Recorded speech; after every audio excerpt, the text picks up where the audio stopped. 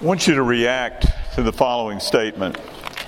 Many wives want more for their husbands than the husbands want for themselves.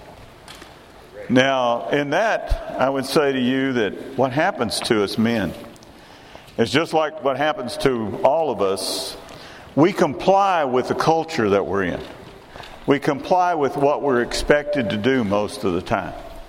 And what that means for men have been given a template. They've given a way that they're supposed to act, a way that they're supposed to be able to show themselves as men. And in many cases, what that means is that they go to work, they work very hard, and then they get they get all of their accolades, they get all of their praises and everything else out of their work. And so they work harder and harder sometimes, so that when they get to Sunday, they take the day off. They take the day off so often, either sometimes to work some more, they do that, or sometimes they go fishing and they go hunting and they go things like that. And it's nothing wrong with doing that on a one-time basis or a couple of time basis, but what happens is they do it again and again and again and again and again. They end up doing that again and again and again. And somewhere down the line, they misunderstood that there's a whole lot of difference between resting the axe and sharpening the axe, if you understand what I'm saying. And so what they do is that as they fall into this, they get into not even wanting more for themselves. Now, some of these men will have some kind of a Christian testimony. They say they were Christians because they were raised in a Christian home. They have some manner of a profession of faith. They can tell you that when I was 6, I walked down the aisle, and I got baptized possibly. But they have really no idea what following Christ is and having faith in Him. They have gone to church enough that they can answer the questions that we could ask them.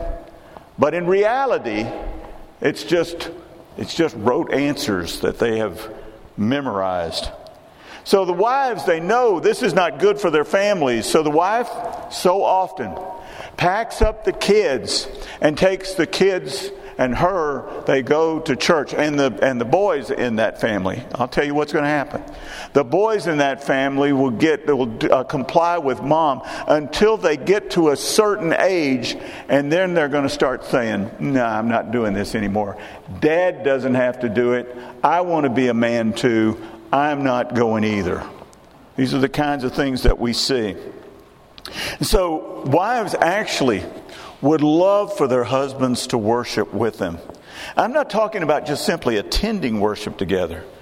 They want them to worship with them. But the problem is, so many times, the husbands don't know the Lord. They really don't. Oh, yes, they've been to church. Yes, their parents took them to church. All of that is absolutely true. But the lack of church attendance for many is the symptom rather than the problem. And we've got to acknowledge that somewhere down the line. So what should the wives do? There are so many wives. I'm going to tell you this, what happens. So many wives that will attend church without their husbands. In fact, years ago, we started a whole Sunday school class with that purpose alone.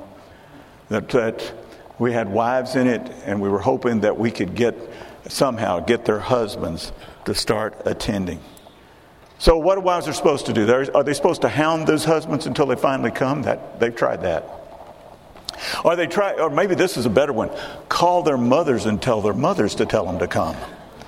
Yeah, that ought to work, shouldn't it? Or just make them feel guilty for missing their children in church. But that's not what the Scripture says. The Scripture chooses none of these. 1 Peter chapter 3, verse 1 says, "Likewise, wives, be subject to your own husbands, so that even if some do not obey the word, they may be won without a word by the conduct of their wives, when they see your respectful and pure conduct." Let's see. Here was the situation here. See, wives are to subject to their husbands if they want to win them to the Lord. This is what Peter is telling them. This is a word from God, I believe, because I don't think a man could figure this out. I'm just telling you the truth. I don't think a man could have figured this out. I think this had to be a word from God. So, because this seems like the least likely act that would be required. It seems like they ought to take some kind of active role in this to get their husbands to do this.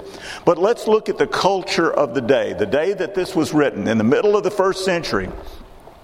A wife was expected to adopt the religion of her husband.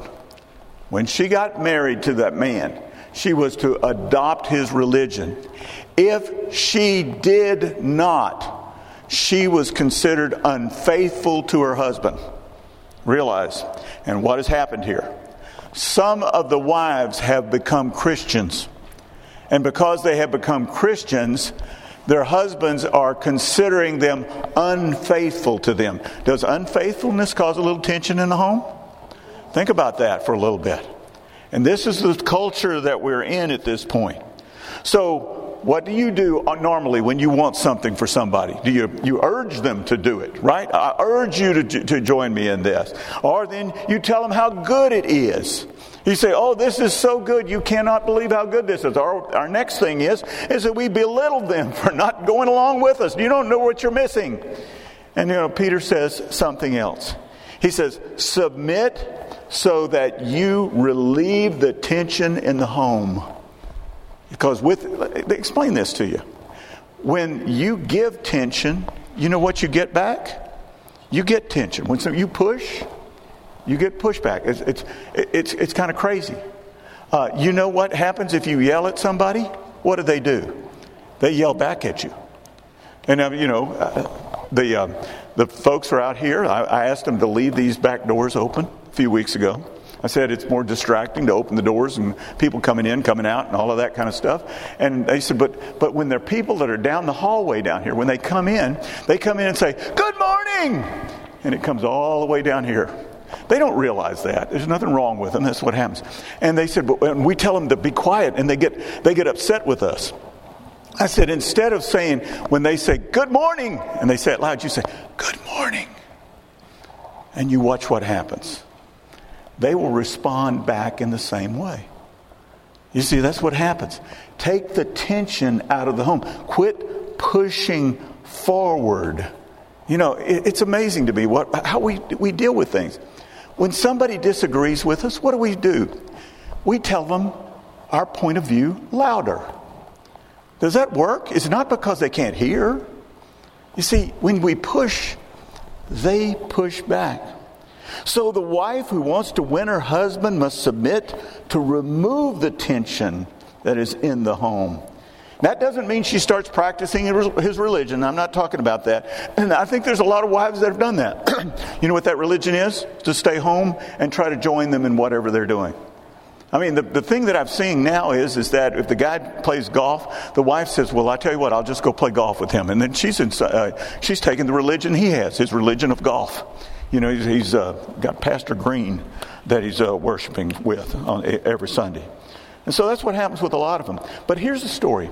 Wife, comply whenever you can accommodate your husband without violating your faith in Jesus. Whenever you can, do so. And then Peter says this, and this is interesting. He says, let him see your godly behavior. That word that I believe they translated it differently in this one. This word is conduct in this one. This word conduct is related to the Greek word that means to walk, and that should resonate with us. Because we talk about our Christian walk. In other words, a conduct that reflects that Jesus is your Lord. You follow Jesus. You do what Jesus says. And you have a Christian walk. And it says, and within this area, we will see a testimony of example rather than a testimony of words. And so that the wife's conduct will be her Christian testimony that she is giving to her husband rather than preaching to him and trying to get him to believe. And say this, the words of a true Christian testimony, lived out they're confusing to the non-believer. A true Christian testimony lived out is confusing to the non-believer. Why is that? Because it is spiritual. It is a spiritual thing. And that makes no sense. 1 Corinthians 2:14 says, the natural person does not accept the things of the Spirit of God, for they are folly to him. They are foolishness to him. And he is not able to understand them because they are spiritually discerned. This individual that they are trying to get to come to church and they're trying to become a Christian does not have a live spirit. A live spirit meaning that their spirit can respond to the Holy Spirit. And what they are doing is that they're trying to put everything in human terms and understand this. And so when they see that wife start to walk that Christian walk, you know what their first reaction is? She'll get over this. She'll get over this. It's sort of like when I used to go to the YMCA. And every year in January, the place is packed out.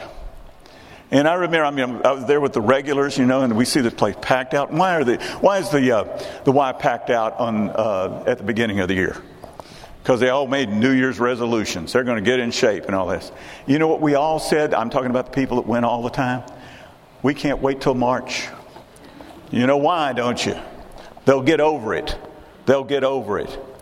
But when he sees that genuine change that cannot be attributed to anything he knows that has been done to her, then he opens his eyes. When he sees the peace that passes understanding, he will want to know how. Now, the wife must learn one thing. One thing she must learn. She will never see her husband, save her husband, rather. She will never save her husband. That's not what she needs to learn. Second thing, she will never bring him to conviction. You know what? That's not what she needs to learn. She will never argue him into submission that leads to salvation. That's not it either. She needs to know all those things. She can only plant the seed. Here's what she really needs to know, though. It is God who gives life. That's what she must know. She cannot make him be saved. You cannot save anybody. Not any of us can. Now, what we can do is like when, if you want to, you say you can lead a horse to water, but you can't make him drink. Give him a salt block and see what happens. Once he has that salt, he licks on that salt, he becomes thirsty. And so what we do is we make them thirsty. Let's go into verse 3 here. It says, do not let your adorning be external, the braiding of hair, the wearing of gold, or the putting on of clothing. But let your adorning be the hidden person of the heart, with the imperishable beauty of a gentle and a quiet spirit, which in God's sight is very precious. For this is how holy women who hoped in God used to adorn themselves by submitting to their husbands, as Sarah obeyed Abraham, calling him Lord, and you are her children, if you do good and do not fear anything that is frightening. Here's what he says. The attention you seek should come from your walk with the Lord rather than what you wear. Now here's the deal. I still think he's talking about winning their husbands to the Lord. I think this is in the context of this. See, this is not a command, by the way, for women to dress shabbily, not to wear any gold, or to not have any hair care. None of that. But the rich women of the middle of the first century were gaudily dressed in gold and elaborate braids for their hair. And they gained attention through this, unfortunately. The world has taught women from the beginning that they should dress in a manner to gain attention. This is the world's method of getting attention for women. And so women that are taught by the world to gain attention, what they do is that they're doing it not just, there's nothing wrong with looking pretty. Understand that. I'm not saying that at all. But what I'm saying is that when it becomes, that is how you want to gain attention. That's what you want known about you. Then your esteem is by your physical appearance. That is the struggle that we have here. So as we're dealing with the context of winning our husbands to the Lord, the women should change their manner of dress and demeanor to reveal a Christ-focused lifestyle as the testimony of their faith. And so what should they put on? What does the scripture say there? They would further be dressed in a gentle and a quiet spirit. That word gentle applies to those that are meek and humble. Therefore, they are ready to be taught by the Lord. Woman should have that kind of an attitude in the sense that she's ready to be taught by the Lord. It's a statement of preparedness. It makes the person adaptive to the situation rather than demanding of certain rights. And this is the problem that we have a lot of times in the tension that is going on. It is not intended to diminish the woman's worth or abilities. Now, the word for quiet, excuse me, is probably a compound which means keeping one's seat. It appears to me to be an encouragement to let those things that you can let go, just let them go. Those things that maybe there's a little bit of something on the edge, you say, just let it go. Let it go. It is evident by warnings in the Old Testament that women were not always gentle and quiet. I read some of those to you a couple of weeks ago. I'll read some of those again today. Proverbs 21:9. It is better to live in the corner of a housetop than in a house shared with a quarrelsome wife. Proverbs 21:19, 10 verses after that. It is better to live in the desert land than with a quarrelsome and a fretful woman. So you can understand that in some cases, the women were not gentle and they were not quiet. You know, men, I will say this, ladies, and you may not know this, men may be stronger physically. But typically, I'm not saying 100% of the time, typically, we're weaker with words than you are. And you have the ability to beat us up with your words. I'm just going to tell you the way it really works for us. You can beat us up with your words because you have an acumen with words that we just do not have. Men, I mean, they can sit and fish together for 2 hours and not do anything but grunt at each other. You understand? Women don't typically do that sort of thing. And so while men may be physically stronger, men are weaker and they go and they go on. Let me read verse 5 again. I read it a minute ago, but I'll read verse 5 again. For this is how the holy women who hoped in God used to adorn themselves, by submitting to their own husbands. Holy women adorn themselves with an attitude of submission to see their husbands follow the Lord. Holy women are prepared to hear a word from the Lord and share it with their husbands. Their beauty will appear more brilliantly when their husbands finally come to know the Lord. The character of a wife who seeks her husband's salvation is not fearing when fear is natural as well. Let me read verse 6 again to you.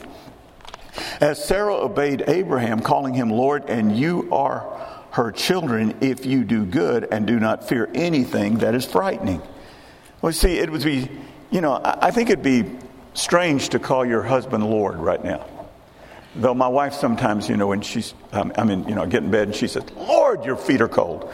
But that's a different story there. But that's not the point. Sarah was not trying to win Abraham over to the Lord. It's just an example of the submission. And you are in her image if you do good and do not fear anything frightening. Now, most commentators say that last phrase is confusing. Now, what is it that is frightening? Well, let me explain. And this is very important for you that are married especially. There are two things in a marriage that will help a marriage work. There are two things that I'll tell you about. The husband should be admired. Now, I'm going to tell you what the story on this is. It says, the reason that you got together, I'll tell you, ladies, is because at least in the beginning, you admired your husband. You told him, you can't, I remember some of the things that my wife's friends told me that she had said about me. And oh boy, that made me feel so good, when we were dating. That was the sort of thing. It's about, and men will go where they're admired. I'm going to tell you up front, they will go where they're admired. If it's at work, that's where they'll go. And the other thing is, the wife needs to be secure. So what happens is that when men work so hard to be admired, then they go to where they'd be admired, they'll stay where they're admired. And whether and here's the other thing, men have come up now with something called self-admiration. And you cannot believe this, but they will play video games, and because they are good at the video games, they will compliment themselves and say how good I am. And you got the men that are caught up today, younger men that are caught up in playing video games. I did not understand it until I started to understand why they were doing it. And I realized that what they're doing is they're gathered around that video game, and they're having an accomplishment. I beat this level. I'm at such and such, and I do whatever it is, because I don't have any desire to do that sort of thing. But on the other side of this, men will sometimes act within the home to take away the security of the wife. And this is very, very important in the home. You see, the husband can neglect his wife. He can pay attention to another woman. And in those ways, he takes away the security of the wife. Or he could go out and borrow money so that he gets them in deep debt and puts her in a position of not knowing where their next meal is going to be or whether their future is going to be there. Or he can just plain old spend all the money that they have so that they have nothing left in the bank. Or the husband can lose his job because of something that he's done. It's maybe that it is his own fault, and he takes away that security. Or he can take to the drinking and to drugs. And these things will remove the security in the home. Now, there's other times.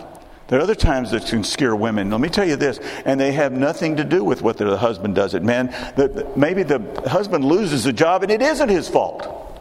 He just flat out, it just happens, and he loses his job. Or the child gets sick, and there's nothing that makes a woman more insecure than her own child being sick. Or there's a car wreck, or there's some kind of tragedy, or a disease, a cancer, or something that comes into their lives. And these things take away the security. And so, instead of obvious fear, the wife has peace. That's what he says. You want to stand out? You want to see your husbands to notice it? You have peace when there is an obvious insecurity. In other words, here's what happens so often. The husband loses the job. Maybe it's not his own, it's not even his fault. And instead of dealing with it with peace, what does she say? What are we going to do? How are we going to pay the bills? We're going to lose our house. How are we going to put our kids through college? These things do not help. They're showing fear when there should be peace if you have a Christian testimony in this. Now, how do you get that? Let's be honest. How do you get that? In Philippians chapter 4, verse 6, it says, "Do not be anxious about anything, but in everything, by prayer and supplication with thanksgiving, let your requests be made known to God. And the peace of God," that's what you're looking for, "which surpasses all understanding, will guard your hearts and your minds in Christ Jesus." See, it is God's peace that now takes over in her life. She has the peace in the middle of the storm, and while the husband is there, he's worried.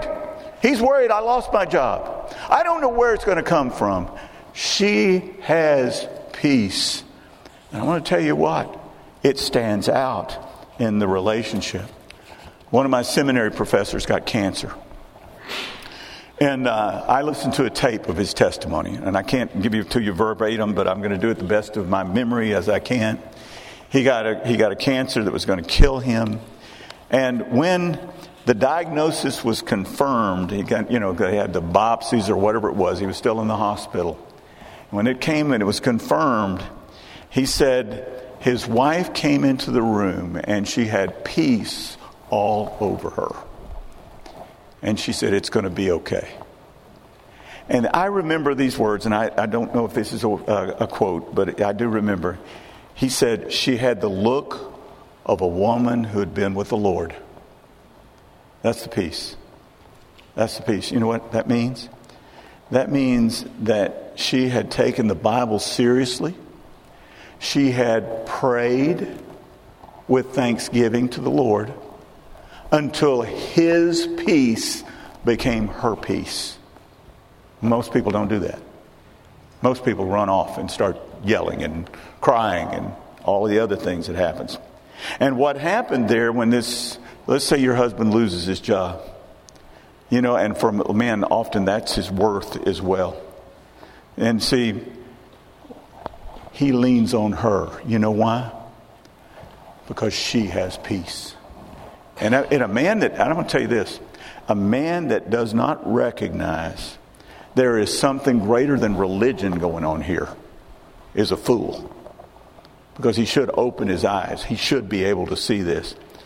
And so he is extremely callous if he can still resist the Holy Spirit calling him to come to the Lord when he stands through that.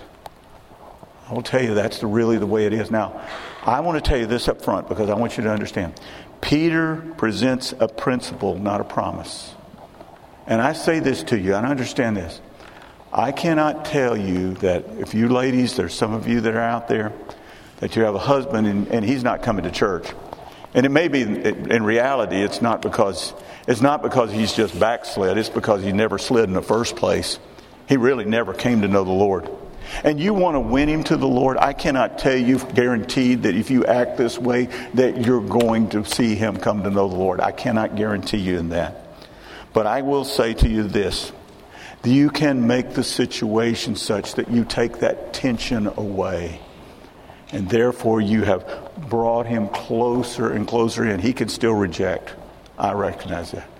But what I want you to know is that the Lord shall be your helper through all of this.